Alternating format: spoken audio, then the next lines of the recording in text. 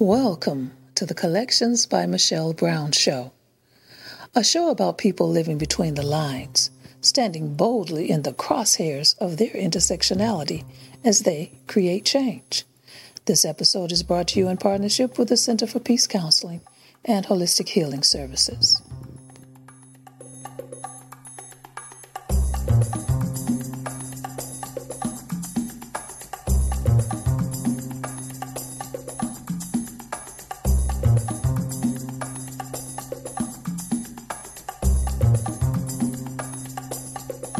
Welcome to Collections by Michelle Brown.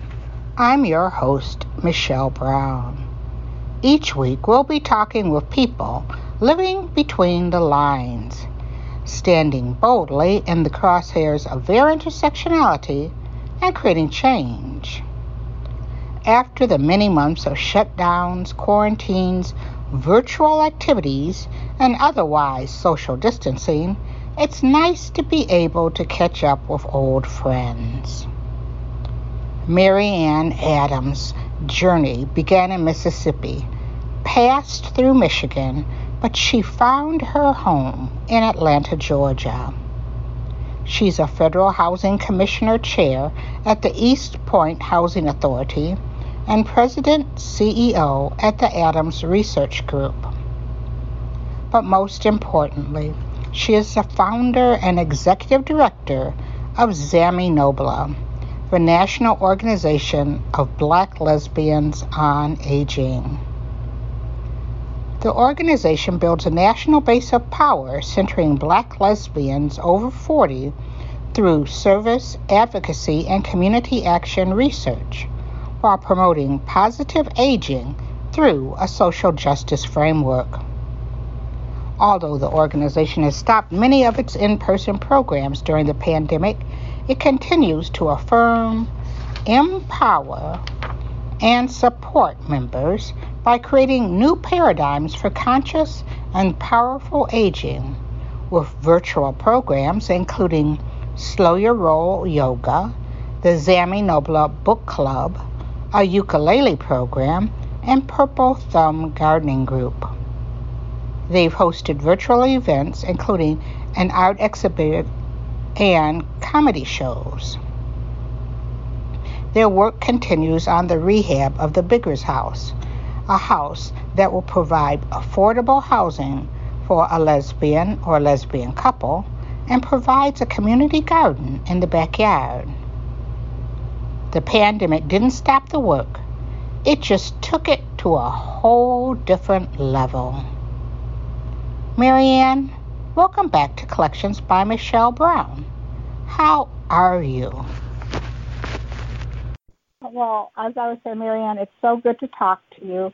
How has the weather been in Atlanta? We're all going through weather changes. How has the weather been? You mean the immediate weather or the weather over the past week or month or just generally? Just generally. I know that here we've had a lot of heat and a lot of rain. We've certainly had a lot of heat and a lot of rain lately. Typically in Georgia during the summer, it's very humid. It's very hot. It's difficult if you suffer from allergies to live in this city because they exacerbate if you move here. They just seem to get worse and worse. And that certainly has been the case with a lot of people, allergy sufferers, during the past couple of months.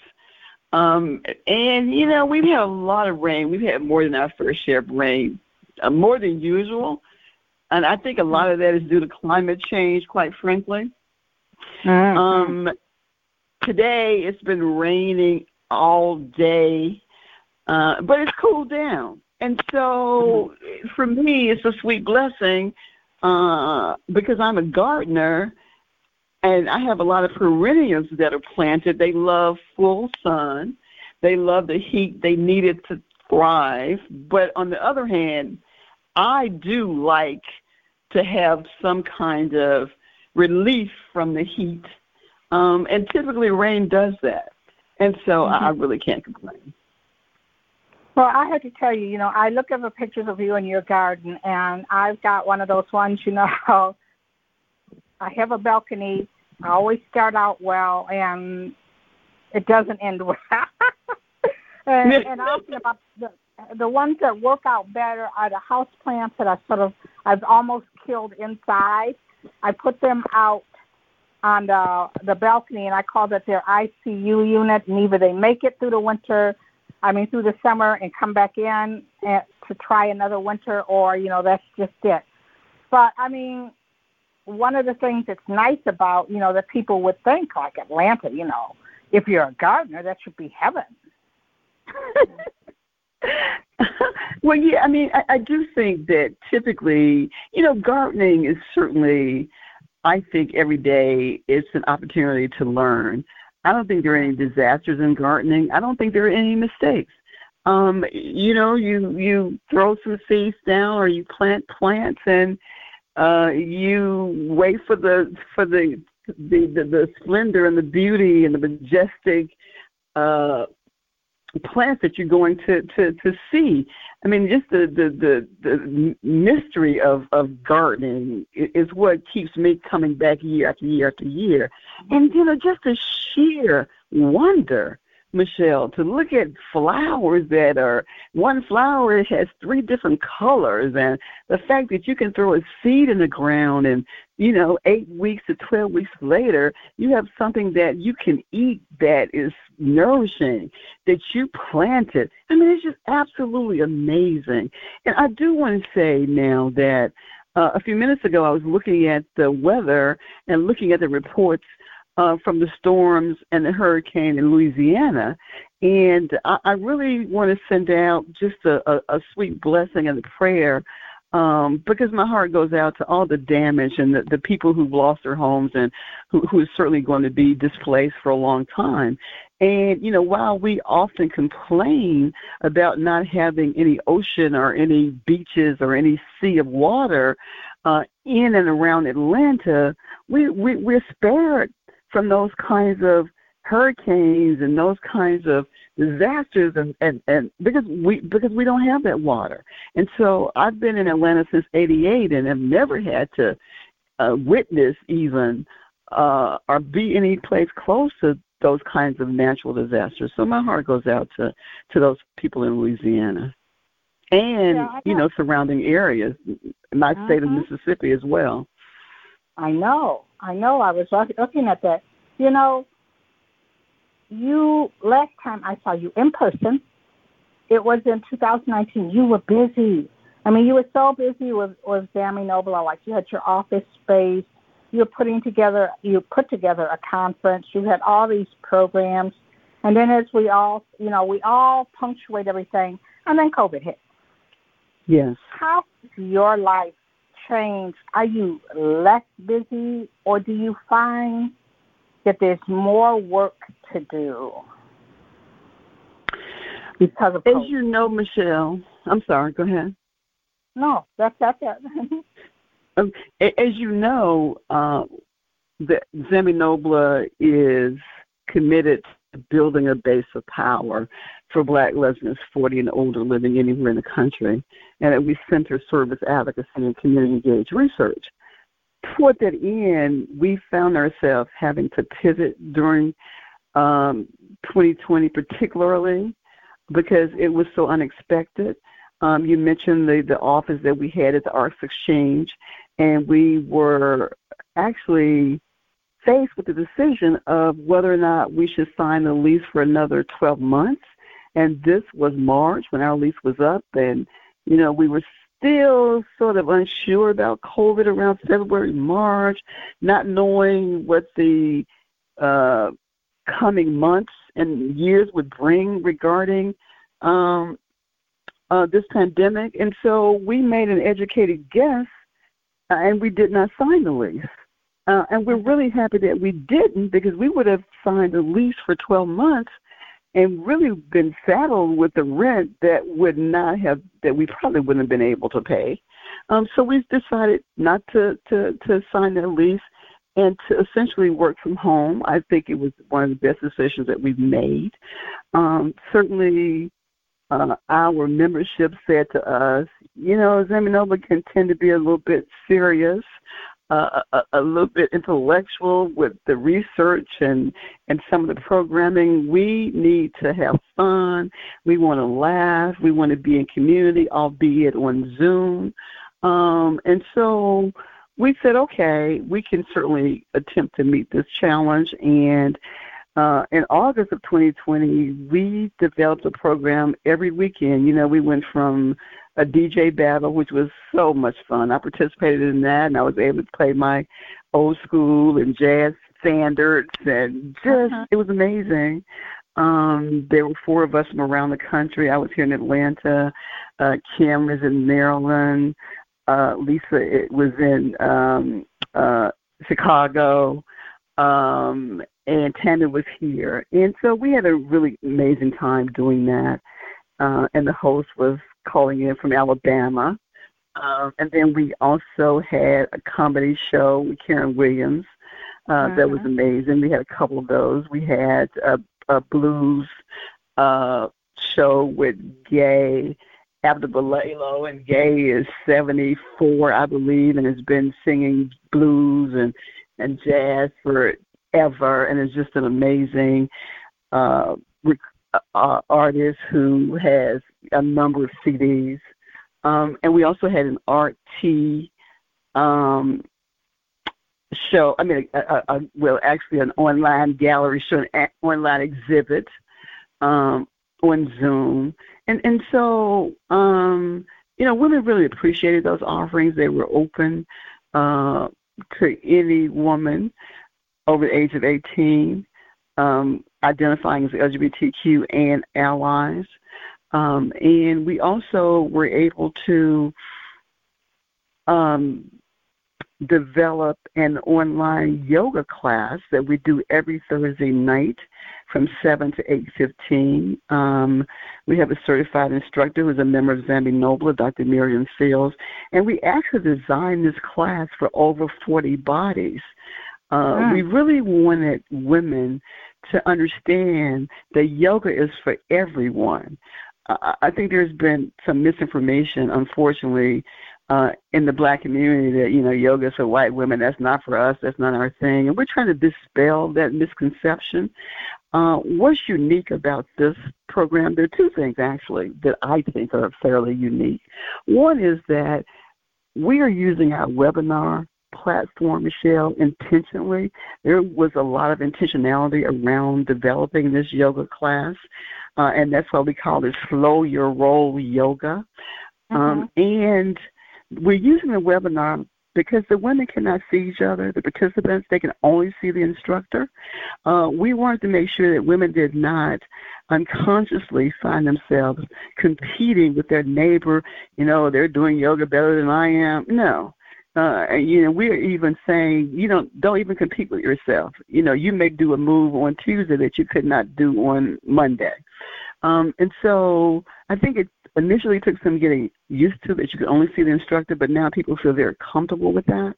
The other thing that I think is fairly unique is that this is a class funded by AARP Georgia, organized by Zami NOBLA with Center of the Heart, which is Miriam Fields, the instructor's company, and it's open to any woman over the age of 40 living anywhere in the country. And consequently, we have mothers and daughters, we have cousins, we have aunties. They're all taking the class together. And my cousin, who is 75 years old, straight woman, Black woman in Mississippi, said to me, I was talking to her about the yoga class, and she said, I can't do anything like that. I don't even know what yoga is. I've not been on the internet. I can't get on Zoom. I'm like, yes, you can. Let me walk you through how to get on Zoom. I walked her through it a couple of times, Michelle, and now she would not miss her Thursday night classes for anything. So, yes, it's just amazing. I went to a yoga class, and the instructor, first of all, she was in her 80s, and you would not believe it. I mean, she was just, but one of the things that she had said was, in doing yoga, she said she knew how to fall, but she knew how to fall. So she wasn't hurting herself and breaking something. And she said the very same thing that you did, that many African American women, oh, that's not for us and everything. And so she was teaching it, and once in a recreation center, but also in a church, to sort of say, this is, and she did chair yoga too. So it's like some things she would do, and she said everybody can find a way that they can do it, but it's about your health and doing it. Yes. And I love that you guys picked up yoga, because when you had the conference, yes, you did do a thing on health, which many might have thought was more, like very serious, but that's a continuation. Health is more than just doctors and surveys and checks, Wow. Yes, absolutely. You're absolutely correct. Miriam shows every single Thursday night how to practice exercise yoga poses in a chair and on a mat. For women who perhaps are having some physical mobility issues, this class is for them. For women who might have arthritis, Slow Your Roll Yoga was designed for you. For women who might have back issues, Slow Your Roll Yoga was designed for you. For women who think that their bodies might carry too much weight to do yoga, Slow Your Roll Yoga was designed for you. It really, literally was designed for every type of body. And we really, really seriously want those women to come and check it out. Last Thursday night, Michelle, we had 75 women in the class. Wow. Since January, we've had 604 women to sign up for this class. And on average, on any particular Thursday night, we might have 50 to 75 women. Now, mind you, this is a free class, and we want to keep it at no cost. We have a commitment from AARP for funding through December, and we're looking for additional funding. Hopefully they will pick it up, but if not, we really want to continue to do this. This is our second year. We've gotten amazing response, and so we have women who sign up from Zami NOBLA, from AARP, from Sin of the Heart, and just generally because, again, it's a national class. Anywhere you are, if you can access a computer and Zoom, then this class is for you. Mm-hmm. I know that one of the key principles of Zami NOBLA is about building a base of power for Black lesbians.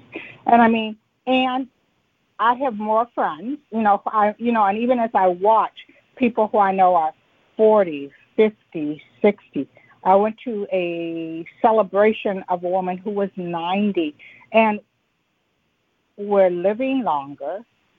We're living differently. Like when I was at this one celebration, some of the people who are 80 and 90 talked about how different it was being out, where they had lived a great deal of their life closeted, and now, they look at these young people who are out and they're interacting with them. But how do we find that common ground that transcends from 40 on, wherever, and see that power that we can have, not only in taking care of our bodies and being flexible and coming community through something like yoga, but through other ways, like as far as caring for each other, finding partners, just living our best lives. That's a great question, and it's a great question because it allows me an opportunity to speak not just to my belief and my opinion about that, but to the women who are Black lesbians who participate in the primary research that Zami NOBLA conducts. For example, in 2011, we conducted the first ever Black lesbians and aging understanding healthcare needs research study, and this was qualitative research, so we convened 14 focus groups of Black lesbians 40 and older. I believe it was from 40 to 92.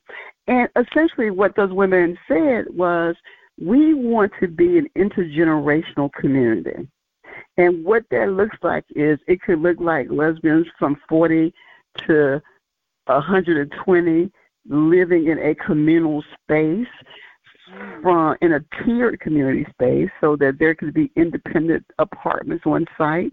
And when you get to the point where you cannot live independently, then you can transition into an assisted living apartment, or you could then transition from that into something where you need more direct care.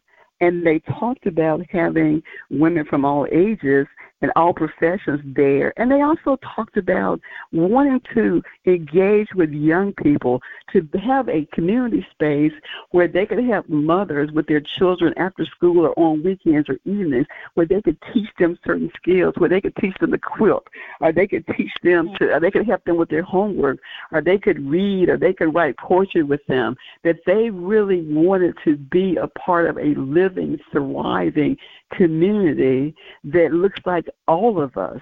And that's how we're going to continue, I think, to be able to thrive and to learn from each other, because none of us know everything. None of us know most things.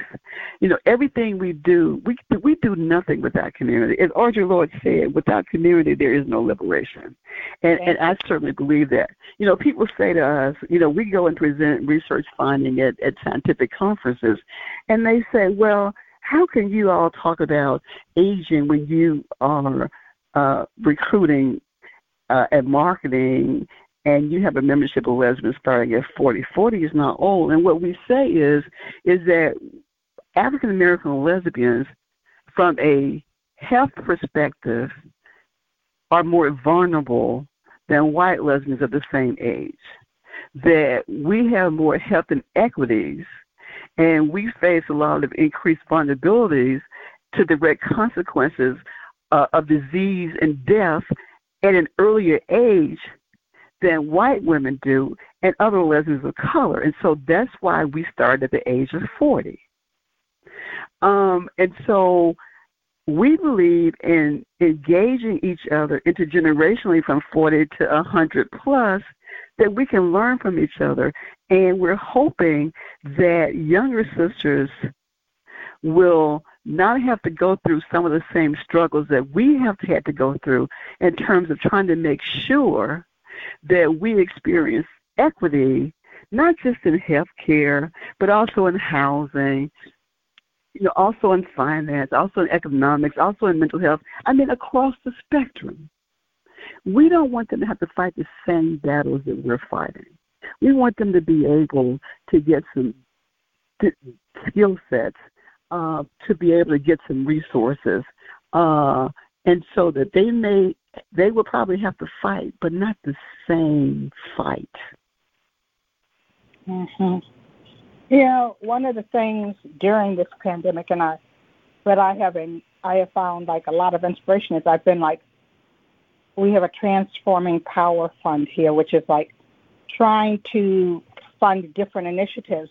And that's one of the things that you see is that sense of community, that intergenerational, where you have, you know, when people, you have food deserts, or you have people who are growing gardens from who never knew that you could grow your own food in response to the fact that there's no grocery store in there. And they're growing food, but then you have someone from one generation who knew how to preserve food, how to cook food differently, where you'll have someone who's younger, who's all about the organic and, you know, don't just put any kind of fertilizer on it.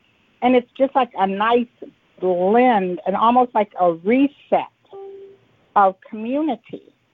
Do you see that happening in this group of women that you've interviewed and talked about, like a reset, like, you know, we just don't want to keep doing this that same way? Well, you know, one of the sweet blessings of COVID is that COVID has brought us in contact and in communication with lesbians across the country that we probably never would have met. Being deeply rooted in Atlanta, certainly we travel, but this has given us a particular kind of lens, I think, in terms of finding each other and in terms of connecting across interests. We have the Purple Thumb gardening group on Facebook for women who like to play in the dirt. And we're learning a lot about gardening together. And some of those things that we're learning are about how to organically grow gardens. What will kill us if we put it in our food. So I wouldn't say necessarily that is that knowledge and that learning. It seems like in Georgia, the older sisters, because we also have a nutrition professor who's also a gardener who's been helping us oversee the gardening that we've been doing, and who has tons of information. So it seems like in our particular cohort here that the older sisters are teaching the younger sisters about gardening. Certainly the younger sisters have information that they bring, and we respect everybody's piece, because that's what's so beautiful about it. Like I said, nobody knows everything, so everybody brings a piece to the mix. As you know, we have a podcast, and I was talking to a younger sister, a black queer woman in Atlanta, not part of Zami NOBLA, a little bit younger than that, by accident on Facebook, and she mentioned the Zami NOBLA podcast, and she said, I started my own podcast because of the Zami NOBLA podcast. And I said, really? I said, you should tell Angela that. I had no idea that she had done that. And she said, no, I would not miss an episode. And so I say that to say that, people are always looking at you. You never know who is looking at you for whatever information or whatever knowledge or whatever inspiration that they can get. And sometimes that goes unsaid. You have no idea who is gleaming what. You know what I mean? Oh, yeah. Oh, yeah. Yeah. It's interesting. No, it does. It never ceases to amaze me, how that is. Well, Marianne, we're going to take our first break, and then I want to talk a little bit more about things that really touched me about the Zami NOBLA community, and we'll be right back.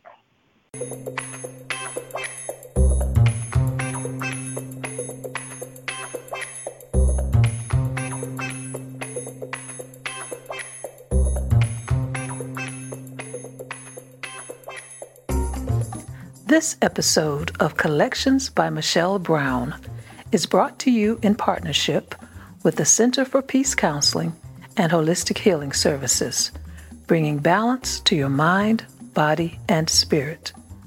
For more information or to schedule an appointment, visit the center at www.thecenterforpeacellc.com.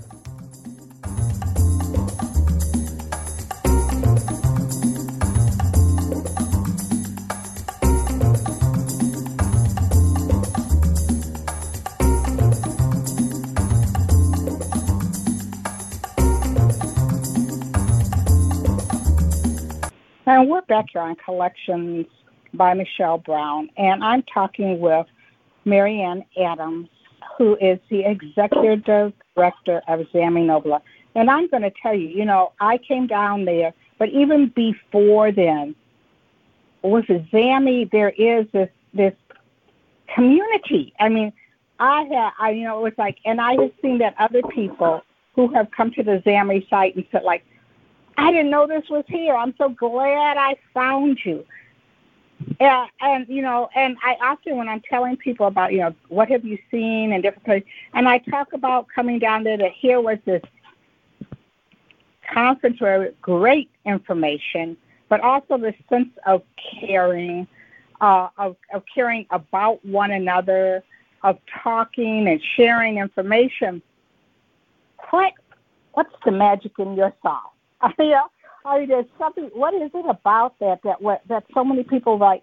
When you find sisters who find Zami NOBLA, there you go. I'm so glad I found you guys. Even there was one that Shadra, it was about Ruth Ellis, and there were people who came. Oh, I'm so glad I found this and have this discussion. And the people who came to the Karen Williams thing, all these people who found their tribe and Zami NOBLA. What's the secret in your sauce there, girl? I think the secret in Zami NOBLA goes back to us being deeply rooted in Atlanta, Georgia. There are activists and organizers and equity folk who really are committed to doing the work. It's been their lifelong work. And a lot of people leave Atlanta, but guess what? They always come back, Michelle, because there's something magical about this place. There's so much great organizing. Some of the best organizing in this country comes from BIPOC queer folk in this city and in this state. That's indisputable. We're talking about, from taking down the prison industrial complex to housing and food equity work. And so, we take everything that we do and learn in community and we transfer that to Zami NOBLA. One of the things I think that is unique about Zami NOBLA is we dare to say who we are. We are unapologetic about the fact that we are the National Organization of Black Lesbians on Aging. We say that out loud every opportunity that we get. We are unapologetic about the fact that we center Black lesbian elders. And we are unapologetic about the fact that we are trying to give voice and visibility to this group of marginalized women. And if we don't do it, we don't believe in this point in time that it will be done. And so I think that there's something that is intoxicating to some people about that, particularly people who have not felt safe enough to be themselves, who have not felt safe enough to give voice to their tribe, who have not even known that they could have a tribe. Representation is extremely important. And one of the issues that we've been talking about at Zami NOBLA, actually been bemoaning the fact that as an organization we are drastically underfunded, and there are so many initiatives that we need to do to save our lives that we're trying to find funding to do. And one of those initiatives, Michelle, is a voice and visibility project that we want to do.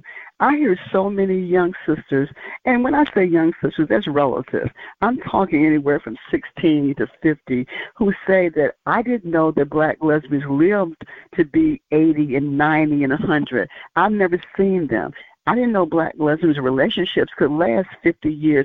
I've never seen that. I don't believe that. And, you can't be what you don't see. And if you don't see it represented, you don't believe that it can exist and it can survive and thrive. And so we want to start a project where we do these short videos that we post everywhere we can, Michelle, where I'm Marianne Adams. I'm 66 years old. I live in Atlanta, Georgia. I live at the fence line of social work, public health, and activism.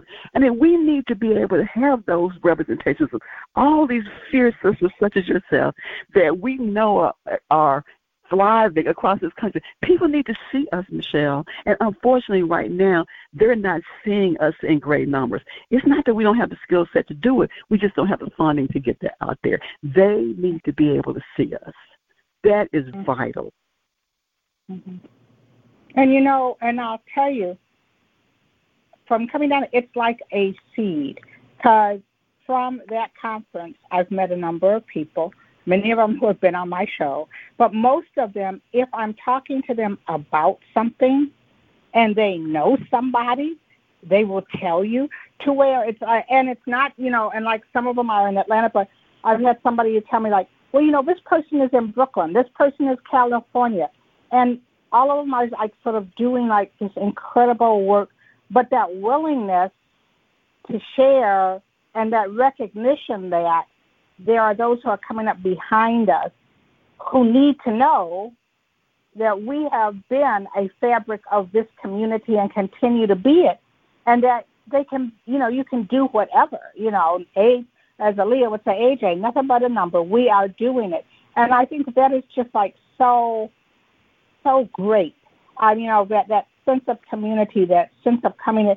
And I've gone to some other cities where there isn't that. I mean, I was in one city Yeah. where a woman was going to do a podcast, and I was saying, well, I know these amazing people, and she said, well, I don't want to talk to anyone over 40, and I'm going like, well, why not? Well, why not? Well, I'm talking to young lesbians, and they wouldn't be. I'm going like, well, you know what? You're selling them short. You're selling them short if you don't talk to anybody over 40. I'm glad you mentioned that, because I do think that one of the sustaining isms in our LGBTQIA community is ageism. And because this community traditionally has been such a youth-oriented community, and because so many people have not lived a long lifespan, that people tend to, again, believe that they can't and don't believe it's possible. The World Health Organization said not too long ago that one of the last isms to go is that of ageism. And I certainly see that in this community every single day. Even among, and it's very, it's understandable, because from the time we are born, Michelle, we are indoctrinated, inculcated, the messages are internalized that if you are old, that you are disposable, that old equates to death and disease and dying. You see the commercials on TV, I've fallen and I can't get up. You see people making fun of the pens. You see people, putting old people, in rooms and closing the door. You see our country not valuing their elders. So it's understandable that people have not seen positive representations of aging. Here at Zami NOBLA, we're trying to create a new paradigm around aging. And we have so many older LGBTQ folks who don't want to even have the conversation. And I understand it, but even while I understand it, I don't accept it. We have to have the conversations, because there are two things that we all have in common, Michelle. I don't care what our age is, what our ethnicity is, what our race is, what our gender is, what our sexual orientation is, what our sexual identity is. The two things that we all have in common, despite any differences we might have. We are all older today than we were yesterday, and none of us is going to get out of this world alive. Those are two things we have in common, Michelle. And we need to start working from the middle toward those commonalities. We have to start preparing for those two eventualities. And the way we start preparing for that is that we have to start talking about that. We have to start creating new ways of being. We want to turn that, aging can be affirming and empowering. Because I'm 80 years old does not mean that I can't go outside and ride a bicycle. I can't garden. I can't run. I can't exercise. My mind is not, all of those things are so important. But we got to start having these conversations. And the other thing is this world is older, Michelle, than it is younger. Thank you. We have to get ready for it. And, I've been trying to talk to, Black gay men, who were elders. It's like we got to start preparing for this. And so that's what we're trying to do. And we're taking baby steps, but we are trying to do that every opportunity that we get. What are the biggest challenges for Black lesbians over 40? I think, there's so many. But what do you think, as you see, what are the biggest challenges? Well, as you know, Zami NOBLA is doing a COVID-19 and Black lesbian research project with Dr. Tonya Poteet, who is a Black LGBTQ lesbian, queer, public health researcher who is based in the Department of Social Medicine at UNC Chapel Hill, University of North Carolina, Chapel Hill. And because we're not a monolith, I don't necessarily like to speak for Black lesbians writ large. I do like, however, to let the research speak for us because that is a representation of Black lesbians. And even though we've done some preliminary analysis of the qualitative data, and one of the things we found, as you know, Michelle, that the COVID-19 disparities by race and gender and age and sexual orientation, it's been documented, but there's just few data that explore communities that are at the intersection of multiple marginalized identities. And so we didn't find any COVID pandemic data from older Black lesbians, despite some research out there that's suggesting that we face increased vulnerabilities to the direct consequences of COVID-19, right? Disease and death and indirect effects like delays of health care, loneliness, isolation. So when we conducted those 16 focus group discussions with a total of, I think it was 102 Black lesbians from 40 to 88 across the U.S. between July and December 2020, we found that, well, actually the average age of the participants was 57, and some of the common chronic conditions were hypertension. 41% of the women reported hypertension, 34 reported arthritis, 23 reported diabetes, and the pandemic impacts on their well-being included delays in health care, worsening mental health, changes in diet and physical activity, and relationship strain. And most of them at that time, as of December, had lost someone to COVID-19.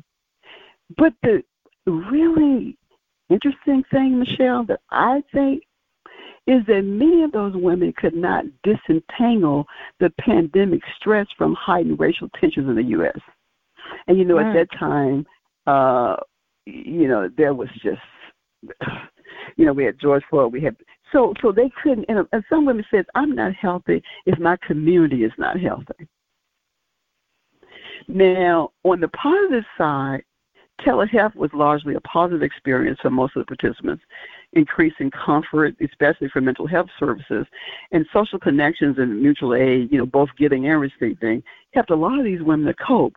And so, the pandemic certainly exacerbated existing challenges, and it also highlighted opportunities to improve the lives of older Black lesbians, particularly once this pandemic crisis ends.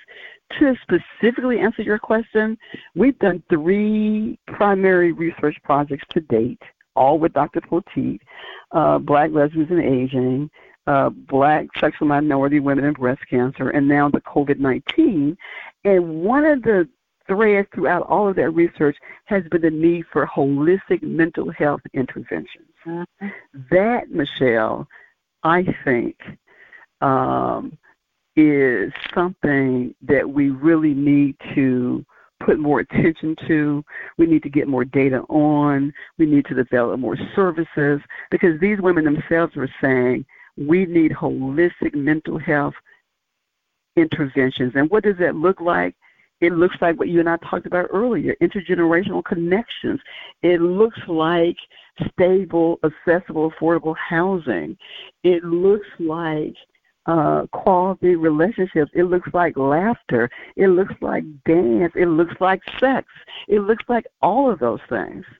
And I know that it's important for us to keep collecting the data, because before you can get the funding to develop the program and the intervention, you have to at least have some baseline data. Starting this month, September, tomorrow's September, mid to late September, we're going to be rolling out the quantitative component of this COVID-19 research. And this time we're going to focus on women 50 and older. We're going to be rolling out a self-administered survey online. It's going to take about 20 minutes. We're going to incentivize women $50. We're going to be recruiting Black lesbians, white lesbians, and lesbians of color. Because the question is, are white lesbians doing better during COVID? We don't know. We don't have the data. Are lesbians of color doing better than black lesbians? We don't know. We don't have the data. So we're going to try to recruit at least 300 lesbians for this quantitative component. We're also going to be taking a subset of the women that we interviewed for the focus group, 20 of them, and we're going to do some more in-depth, semi-structured interviews.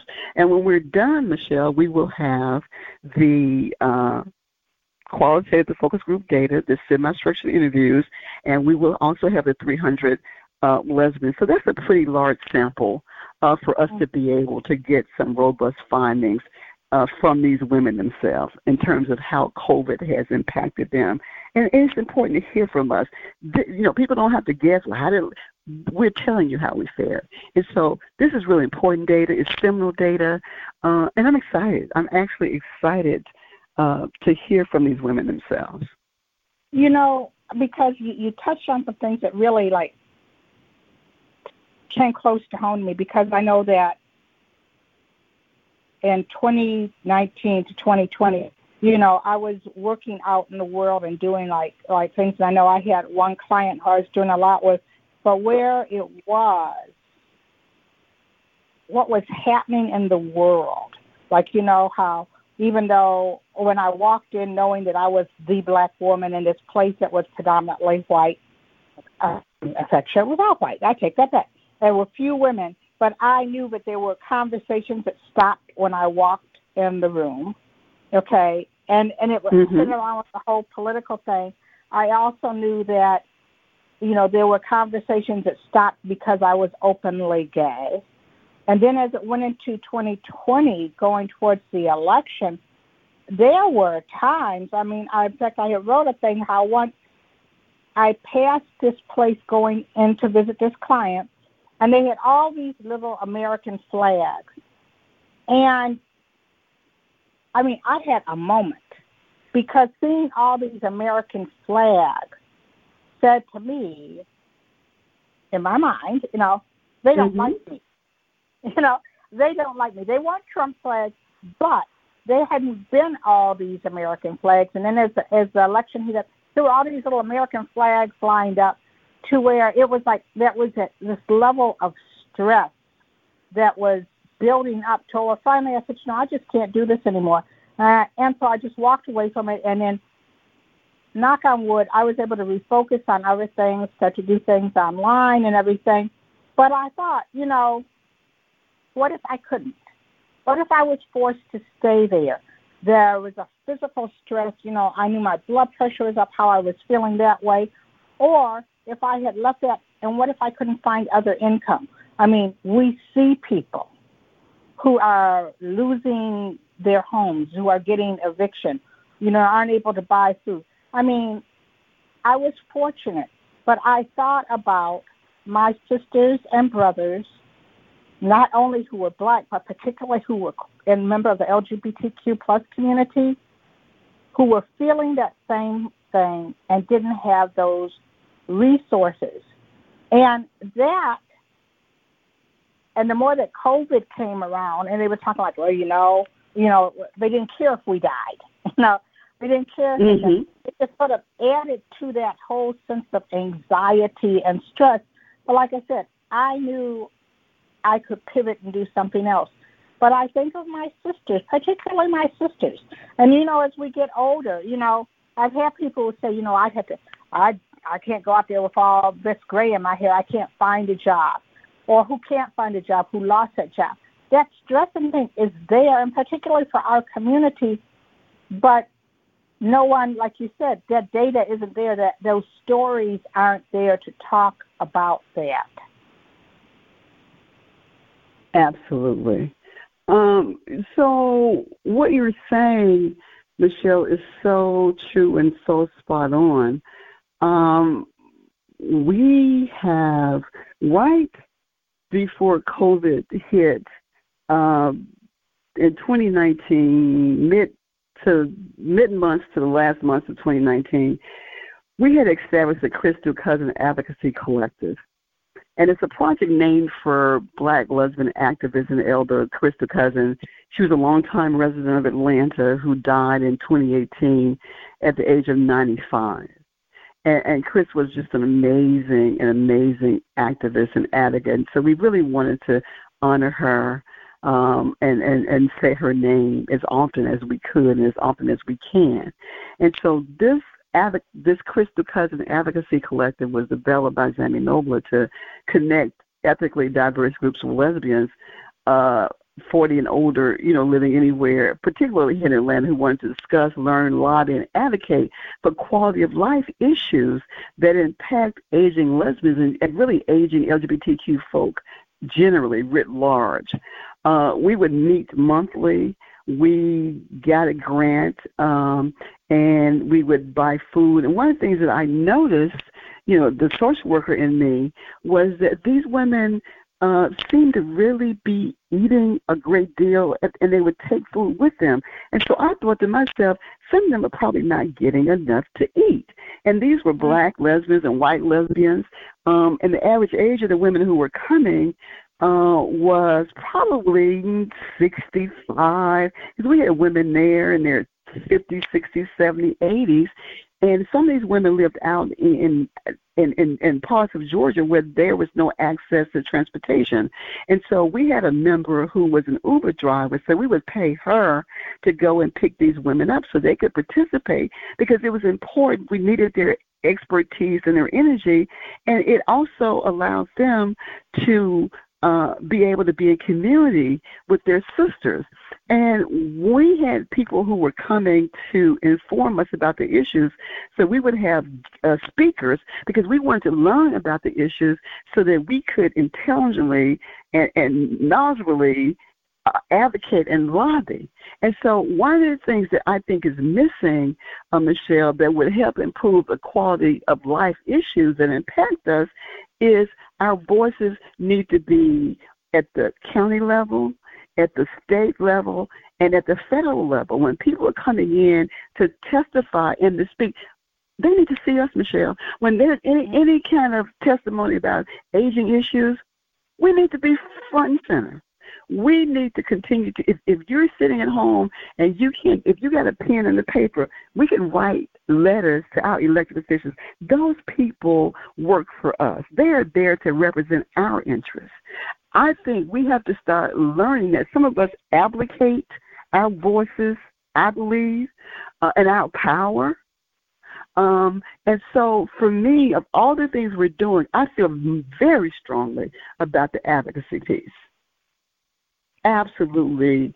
I think it's imperative it's a life and death issue for me. Yeah. It's a life and death issue. There's no doubt about that. Mm-hmm.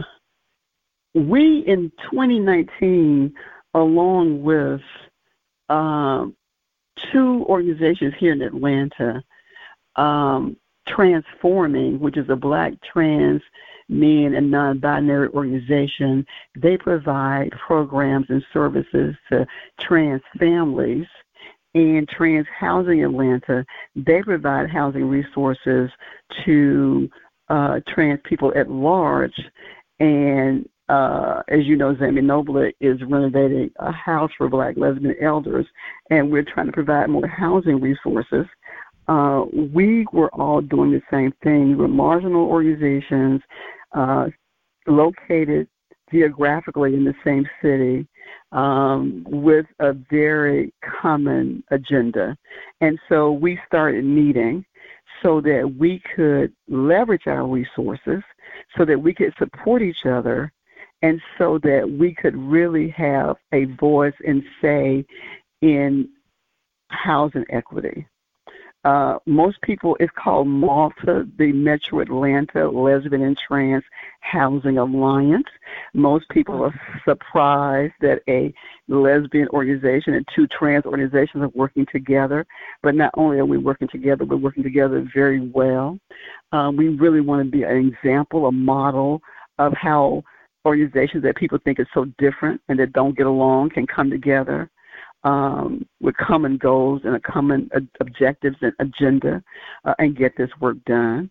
We just submitted an application for our first grant. We're waiting to hear from that. They want to come together with Zami NOBLA and start to grow food, because we all understand that that's our life source. And we want to start doing advocacy workshops around this issue. So look out for Malta. You would be certainly hearing more from us. That's exciting. We're going to take our second break. And I had talked about one of my favorite tactics, which is the Bigger's House, and how we support Zami NOBLA. So we'll be right back.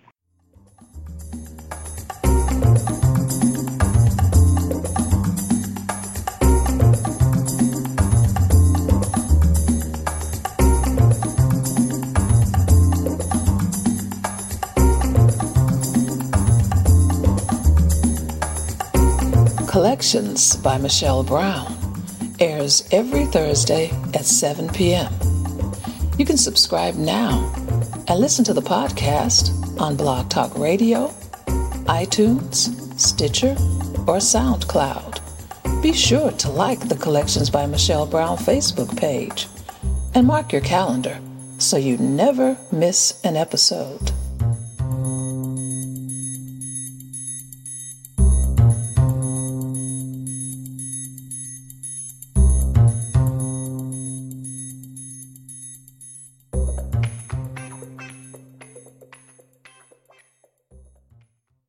And we're back here on Collections by Michelle Brown. I fell in love with the Bigger's House. I mean, just the whole ideal about it, the backyard, the gardening. I mean, it was just like when you took me by there. I could see it. I could see it coming alive. You were still working on it, but I could see it coming alive. I could see life in there. I could see people in that. Can you tell us about the Bigger's House project, and where it is now? Yes. Because you haven't found a family yet. I mean, you haven't found residents. So just to give your audience some context, since 2017, with the community's financial assistance and physical labor, Zami NOBLA has been renovating the Bigger's House in Northwest Atlanta, and our goal is to provide permanent, accessible, affordable housing to 1 to 2 Black lesbian elders, 55 and older, living on fixed incomes. Now, on the land, we're also planting and harvesting 5 community gardens for the upcoming residents, Zami NOBLA members, the LGBTQ community writ large, and the Westlake neighborhood where the house is located. We have been privileged to get access to this house from one of our board members, who is leasing this house to us for a nominal amount for 35 years. And I could flip a house now, Michelle, because we have done so much work on this house. And as I mentioned before, this house is called the Bigger's House after our board member, but it really should be called the People's House, because every penny that we put into this house has come from social media, from Facebook, primarily, and just people loving on us and really believing in this project and believing that every human being should have decent, safe, affordable housing. We have some of the things that we've done to this house. We have externally, we've ripped out the awnings, we painted the house, we put up shutters. Inside the house, we have put in insulation. We have ripped up the carpet and beautiful hardwood floors were underneath. We've repaired those and shined those up. We have put in a new kitchen floor. We're putting in new countertops, new cabinets. We have painted inside. We put in a new hot water heater. We have put in new plumbing. We have updated all the electrical. We have built a railing going down to the stairs. We've taken up the driveway, because it was barely drivable. We put down a brand new driveway that is absolutely gorgeous. We have also put in a 6-foot wood fence, Michelle. Oh, really? Around the entire property, yes. Wow. I mean, because it had a huge yard. Yes, Wow. Michelle, we got a grant and we put in a 6-foot. You have to see it. It's absolutely gorgeous. We are almost done. Because of the supply chain issues with COVID, and because materials have increased tenfold, it's been very difficult to maintain contracting services. We still have to put the ramp in.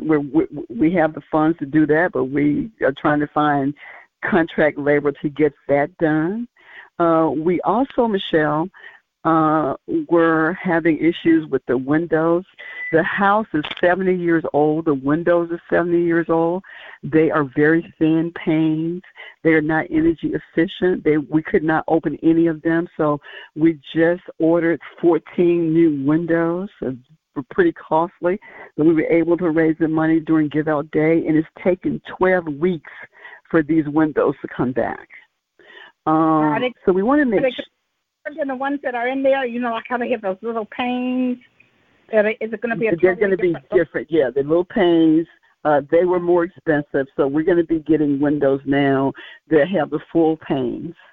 And also outside, water would sit when it was raining, so we had to bring in some concrete recently to build that up, and so we've done that. We put in new doors. We've done a lot. But we're almost done. I mean, we can smell it. We're just waiting for those windows, and if we can get the ramp done, we're going to have to buy a new refrigerator. We have an organization here in Atlanta of Black lesbians. They have a membership of about 60 of them. They are older. They're probably 40 plus, called Leah.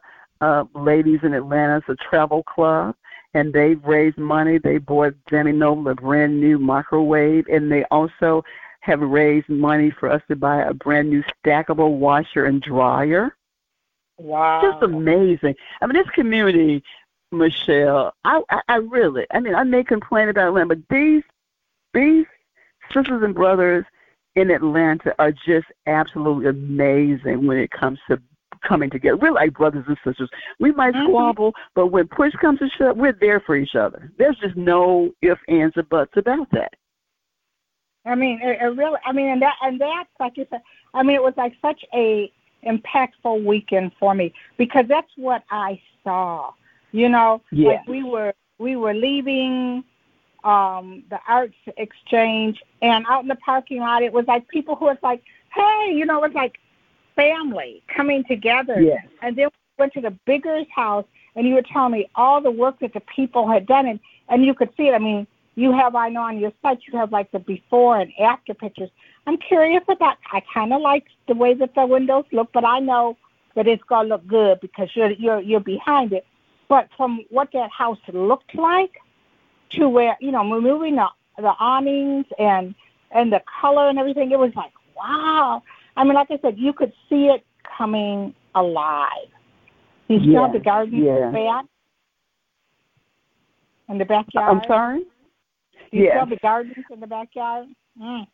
Absolutely. As you know, we got started because of an internship with graduate students in the School of Social Work at Georgia State University. And we have the 2 raised beds that they raised money for, and they ordered those from Portland, Oregon. And the great thing about the raised beds is they are designed to last for 35 years based on the materials. And they have ledges on them so that if someone has the physical mobility who's living in the house, they can sit on the ledge and still garden. So there was a lot of intentionality that went into that. We had in-ground gardens. We had 5, but what we also had another raised bed built with wheels on it, Michelle, so that before we start planting, we can kind of assess where the sun is, and then we can roll that those raised beds over to those locations in the backyard. So it's important for us to be able to get a tenant who is community-minded, because we're going to enter into a covenant with this person, these 2 people, and we want to make sure that if they have no interest in gardening, that we can at least have access to the backyard, because we need to continue to plant and harvest these community gardens. We understand how vital that is. We also, I want to just say quickly that there's a black gay firefighter who was on Zami NOBLA's advisory board, Andre Holmes, who was really responsible for us getting a grant from the Firefighters Foundation of Atlanta to build the ramp. And these men said, we don't only want to give you all this grant, but we also want to put in sweat equity. So they came out during our volunteer planting day. They put on those big, hunk of men, put on those Zami NOBLA, National Organization of Black Lesbians on Asian T-shirts, and they worked really hard.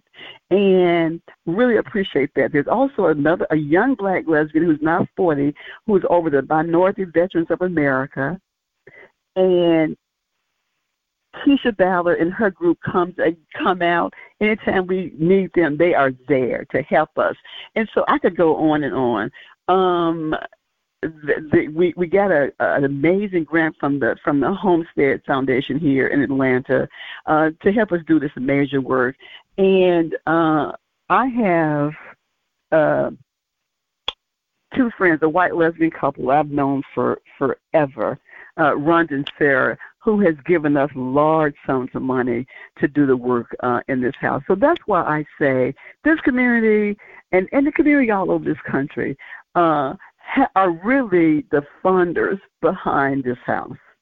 There's no way that we could ever thank them. There's no way that we could have done this without all of them. It just would not have happened.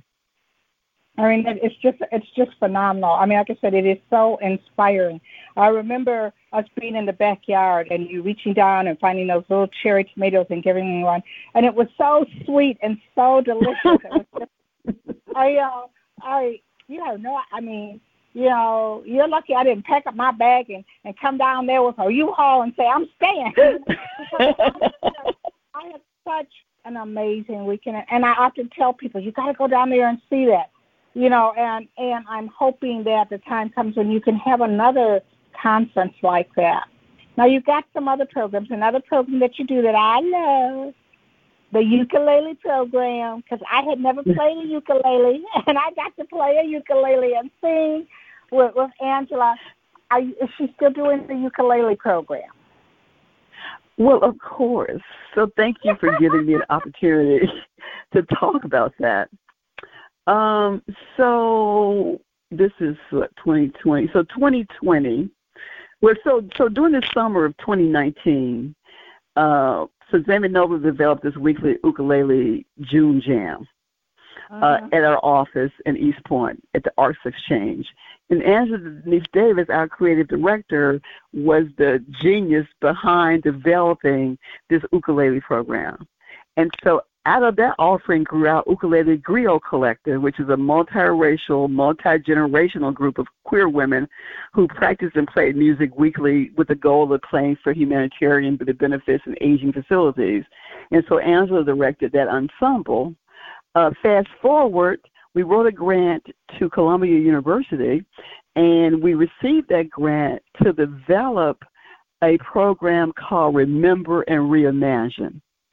And this program is, so it makes it possible for us to really amplify our ukulele community music education program by redesigning the curriculum to teach African-American spirituals and to create an ensemble of ukulele musicians to perform Angela's arrangements of these works. Now, this is seminal work. It has never been done anywhere in the country, never been done anywhere. in the nation where African Americans spirituals have been rearranged for the ukulele and for the ensemble. Has never ever been done before. And Angela has taken, for the last 9 months, she's been teaching these women online. These are women who've never played the ukulele before. They are black and white women. They are probably, the average age is probably 65.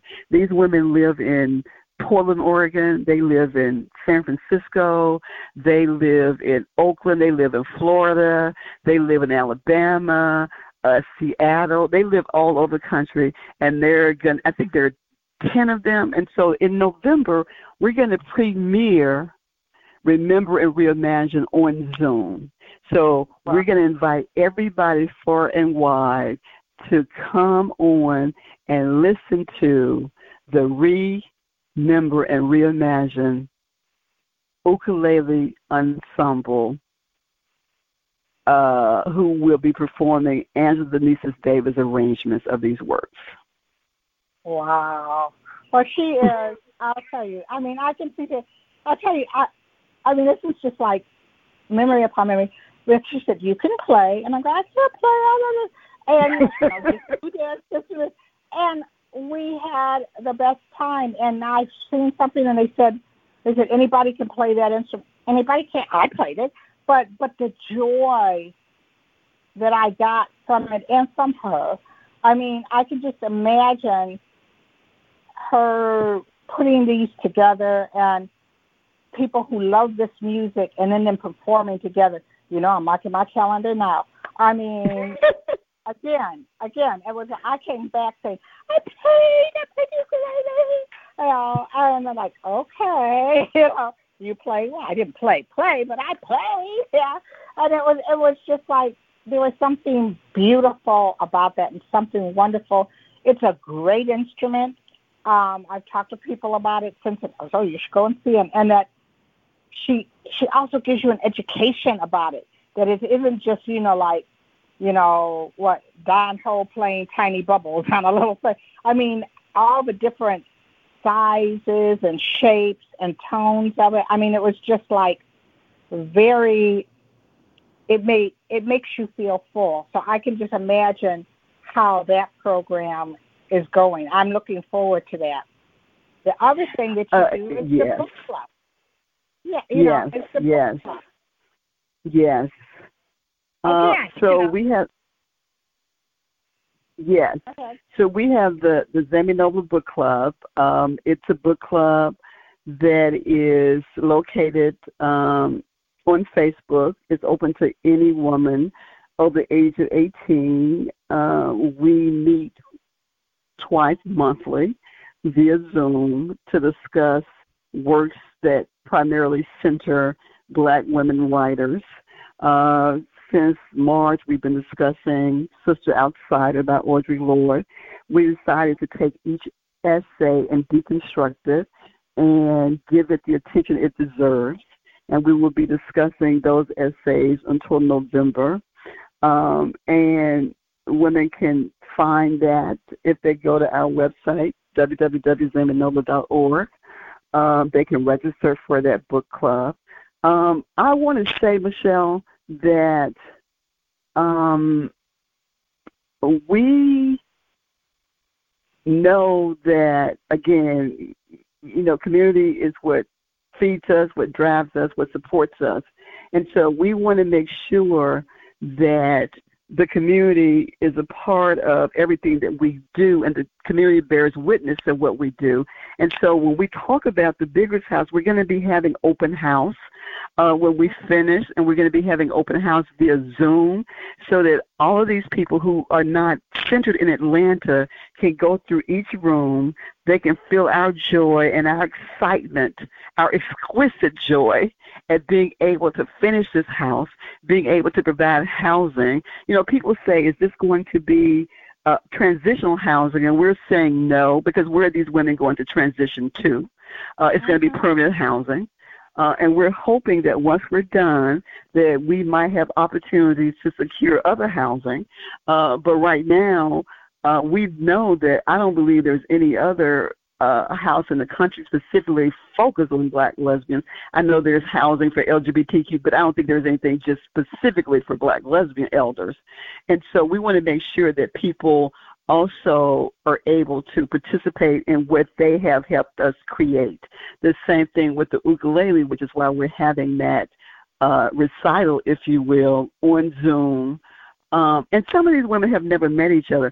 I mean, Angela has not met most of these women because, again, she's been teaching these women for the last 9 months on Zoom. So we're hoping that we can get some kind of funding when COVID is over, and we can bring these women together to play here in Atlanta. Because, Angela's work with the ukulele is focused within the domain of African American classical and folk music tradition.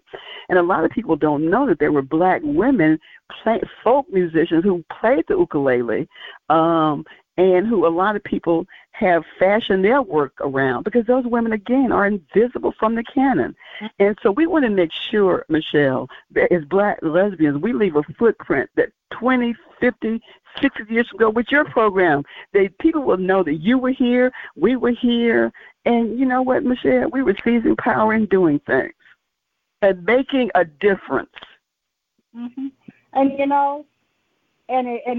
that's one of the things, even though, one of the upsides of the pandemic is that more people are drawn to these kind of things, like online. Yes. They can, because why not a bigger house in Detroit? Why not a bigger house in Chicago, in LA? The whole idea, you have to see the possibilities. And if you see it, you'll say, why not? There might be a apartment building that's going up for all LGBTQ community. But you know what? Sometimes it's nice. Imagine being someplace with your sisters, where you can come together. That's why that is so important about this. And that's true, Michelle. Absolutely. Mm-hmm. And let me just say, in addition to that, we have documented what we've done each step along the way, and we are more than happy to be able to offer technical assistance to sisters who want to do the same thing. Mm-hmm. Absolutely. Yeah. You're right. There's no reason why. And, certainly, we're novice, but we can certainly share what we've done if it would be helpful. We would love to be able to do that. Mm-hmm. Mm-hmm. So, Zami NOBLA is based in Atlanta, but there's a couple of chapters. There could be more. But, and really, we're playing, virtual reality, all these things that we have now. It's okay. You can do it in your city your way. The way that you would do it in, Minneapolis would be different than the way that you do it in Atlanta. But there's also Zami NOBLA, like you said, you documented how you did it, and there's strength in numbers. It's not something nice that if I'm in Alaska, to know that I'm part of Zami NOBLA, where here are my sisters. The support for Zami NOBLA comes from its membership, comes from donations. You don't have to live in Atlanta. You can do it wherever. And if you want to develop your state into a chapter, that can happen too. Yes. Can you talk about membership, how to develop a state chapter, and how to make those important donations? Yes. Thank you for the opportunity to do that. As you mentioned, we have a chapter in rural North Carolina, in Leland, North Carolina. We have a chapter in the Bay Area. And we are certainly desirous of establishing more chapters. We do have a membership of sisters from around the country. Our membership currently is open to Black lesbians 40 and older living anywhere in the country. Membership is $50 a year, and you get access to some special Zami NOBLA offerings, because membership does have its privileges. We we have a newsletter that goes out to our members, and we try and offer resources. And in order to start a chapter, you need 3 lesbians, and as you mentioned, each city, each state, each town is unique. We do have some basic guidelines for membership. Our board of directors is recently revamping our bylaws so that we can also offer organizational and ally membership, because we've had a lot of requests for that, and so we need to make sure that happens sooner than later. And so our 10th anniversary is actually October 11th of this year. Because of COVID, we are going to delay that celebration until next year. Also, because of COVID, we have the Audre Lorde Scholarship Fund, and in 2020, we gave the largest scholarship of $3,000 to a Black lesbian over the age of 40. But because of COVID, we're not offering the scholarship this year, but we will resume the Audre Lorde Scholarship Fund next year. And so we realize that, because of our capacity, we can't continue to do those 2 things, that we really want to make sure that we do them and we do them well. We spent a lot of energy last year doing the Black Lesbian Film Festival, and it was a huge success. And it was our first one, and we're just really honoring the life of Audre Lorde, and we're really happy that we were able to do that. But so we do. Oh, let me just mention our online presence. We have a huge online presence. We have a Facebook group. It's a private Facebook group that has about 1,500 lesbians from around the country, Black lesbians from around the country. We also have about 20 lesbians in that group who live in Brazil. We have a couple who live in Germany, Korea. So it has an international reach. We also have, as I mentioned before, the Zami NOBLA book club that you can find. It's a book club that's open to any woman over the age of 18. You don't have to be Black. Any race, ethnicity can join that book club. We also have an events and outing group. There are about 300 plus women in that book club group. We have an events and outing group that has almost maybe 200 women, and it's open to any woman. Any queer woman 18 and older can join that group. We also have a financial education group on Facebook. Any woman can join that group. We also have the Purple Thumb gardening group that I mentioned before. It's open to any woman. Doesn't matter what her orientation is, her identity, her race. She just has to have an interest in gardening or wanting to learn about gardening. I just want to look at flowers. So we're happy to offer that. We also have a Facebook page where we probably have about 3,000, 4,000 followers, and that's open to anybody. We also have a couple of research groups. We have the breast cancer, Black lesbians and breast cancer, and Black lesbians and COVID Facebook pages as well. So people can really find us. We also have an Instagram account, and we have Twitter. We don't do much on Twitter, but we do have a Twitter account. So, people can easily find us. We're also always looking for volunteers because we have more work than labor. So, we're always happy to talk to anybody about the work that we do. And you can certainly donate to our work. You had mentioned earlier that our funding, our support comes from individual memberships. It comes from donations, and it comes from grants. We are certainly significantly underfunded. We're able to do as many programs as we do because we have the skill set, and there's an urgency because there's a need. But like any organization, we're continuing to build our capacity and our organizational development. And so, we're always in need of funding for sure. We have a couple of projects that we really want to roll out to impact social isolation, but we just don't have the funds right now to do that. But, we just try to do what we can, however we can, with the help of our community. Okay, and can can they make a donation and, like, say if someone said, "Oh, I like the idea of those community gardens. I want to support the Bigger's House." Can someone earmark it, or does it go to a general fund? No, they can always absolutely earmark any donation they make for us. Mm-hmm. They can just put that in the memo section for sure. There are two ways there are three ways that donations can be made to us. We actually have a website where a financial arm called Mighty Cause. You can make donations to PayPal. You can also send us a paper check, and our P.O. box. That address is on the website, which again is www.zaminobla.org. And we are always happy to specifically use the funding however the donor wants the funding to be utilized. That is absolutely not we are all a 501c3 tax-exempt organization.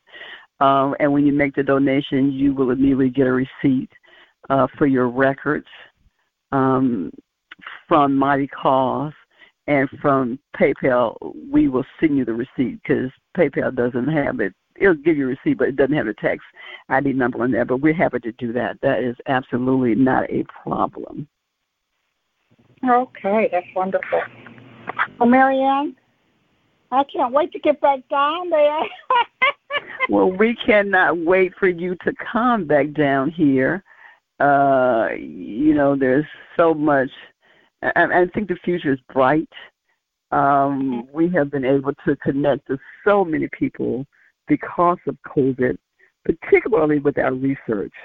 Because like you said, Michelle, people now have the time, and there are women who are joining who say, we knew about you, but we just never had the time to just sit and just get things done. And so we really, really appreciate being able to connect with not just our sisters, but can I also tell you about one other thing before we go? You sure can. All right. Zami NOBLA is a community member with the Black Caregivers and Dementia Project. Dr. Faye Epps, who is a professor in nursing at Emory University, is the principal investigator on this project. And there are two organizations in North Carolina, the Masons, and another group, and then Zami NOBLA, and then SAGE, which is a group here in Atlanta. We are the community partners. And what we're trying to do, Michelle, particularly, is reaching out to Black caregivers, people living with dementia, and caregivers is loosely defined. I mean, you can be a remote caregiver. Maybe you're living in D.C. and your loved one is living in Chicago, but you're helping care for them. Maybe you're doing their finances or whatever the case may be. And so we have this course online. You take it at your own pace. We're incentivizing people for taking the course. And a central part of this is caregiving for the caregiver. We want people to really learn how to take care of themselves during this process, and also to learn more about dementia. It's a huge problem in our community, one that traditionally we have not been able to really talk about. We haven't had much research about, and so we're really trying to do something about that with this particular project that we're working on with Emory University. Mm-hmm. Wow. And that's important. That's really important. Absolutely. When I was talking about, I was doing these grants, and there was a woman who did one, and she wrote, and she said that you can't.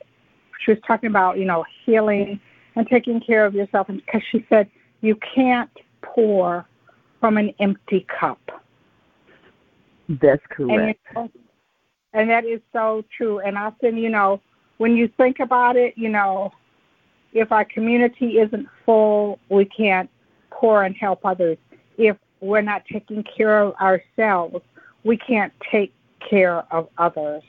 And it's just like, that is so important, because I know so many caregivers who run themselves on the ground, not recognizing. Take a minute. Absolutely. For this. You know. Absolutely. That you are so right. October, we're going to have our annual breast cancer, Joan Gunner Breast Cancer Institute. We're going to partner with PrideNet out at Stanford. We're going to do it online. And so we're looking for, if you know Black lesbian breast cancer survivors, please let me know, because we really want to get a panel of Black lesbian breast cancer survivors for this institute that we're going to do on Zoom. Oh, yeah, definitely. You know, and we do survive.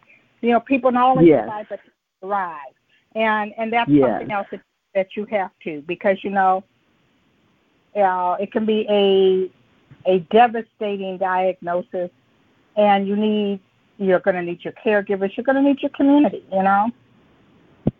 Absolutely, and we need to talk about it. We need to talk about it. Some of us, is, you know, because of the shame and the stigma and the silence. You know, I was diagnosed in 2006, Michelle, and 2021, and here I am. Thank you. That's wonderful. That's amazing. And like I said, we're living longer. We're thriving. We're thriving. We're surviving. You know, we're gonna make it through COVID. You know, we've made it through HIV and AIDS. I was talking to someone yesterday. We've made it to that. We are going to do that. Marianne, thank you for all you do, for your time, for the memories you've given me. Yeah. You don't know how often I talk about that weekend, because it was something at that point in time that really meant a lot to me. And I thank you, Angela, and my very sweet little Cassie. Thank you for reaching out. Thank you for wanting the update. Thank you for always being a source of support, always in every way imaginable. Thank you. Thank you for all that you do to make sure that we are, as I say, remembered, known, and enshrined 50 years from now. All right. Okay. Well, look, I will talk to you soon. My best to the Zami NOBLA Atlanta family. Yes, ma'am. I want to thank my guest, the founder and executive director of Zami NOBLA, Mary Ann Adams. Deeply rooted in Atlanta, Georgia, with a national reach, Zami NOBLA, the National Organization of Black Lesbians on Aging, is a membership-based organization committed to building a base of power for Black lesbians over the age of 40 living anywhere in the country. It centers service, advocacy, and community action research. Be sure and follow Collections by Michelle Brown Blog Radio on Facebook, Twitter, and Instagram. And let us know if you have a suggestion for a guest or topic for a future show. You can listen to this or past episodes of the show on SoundCloud, iTunes, Stitcher, or Blog Talk Radio. Join us next week when I'll introduce you to another amazing individual living between the lines, standing boldly in the crosshairs of their intersectionality and creating change right here on Collections by Michelle Brown. Thank you for listening.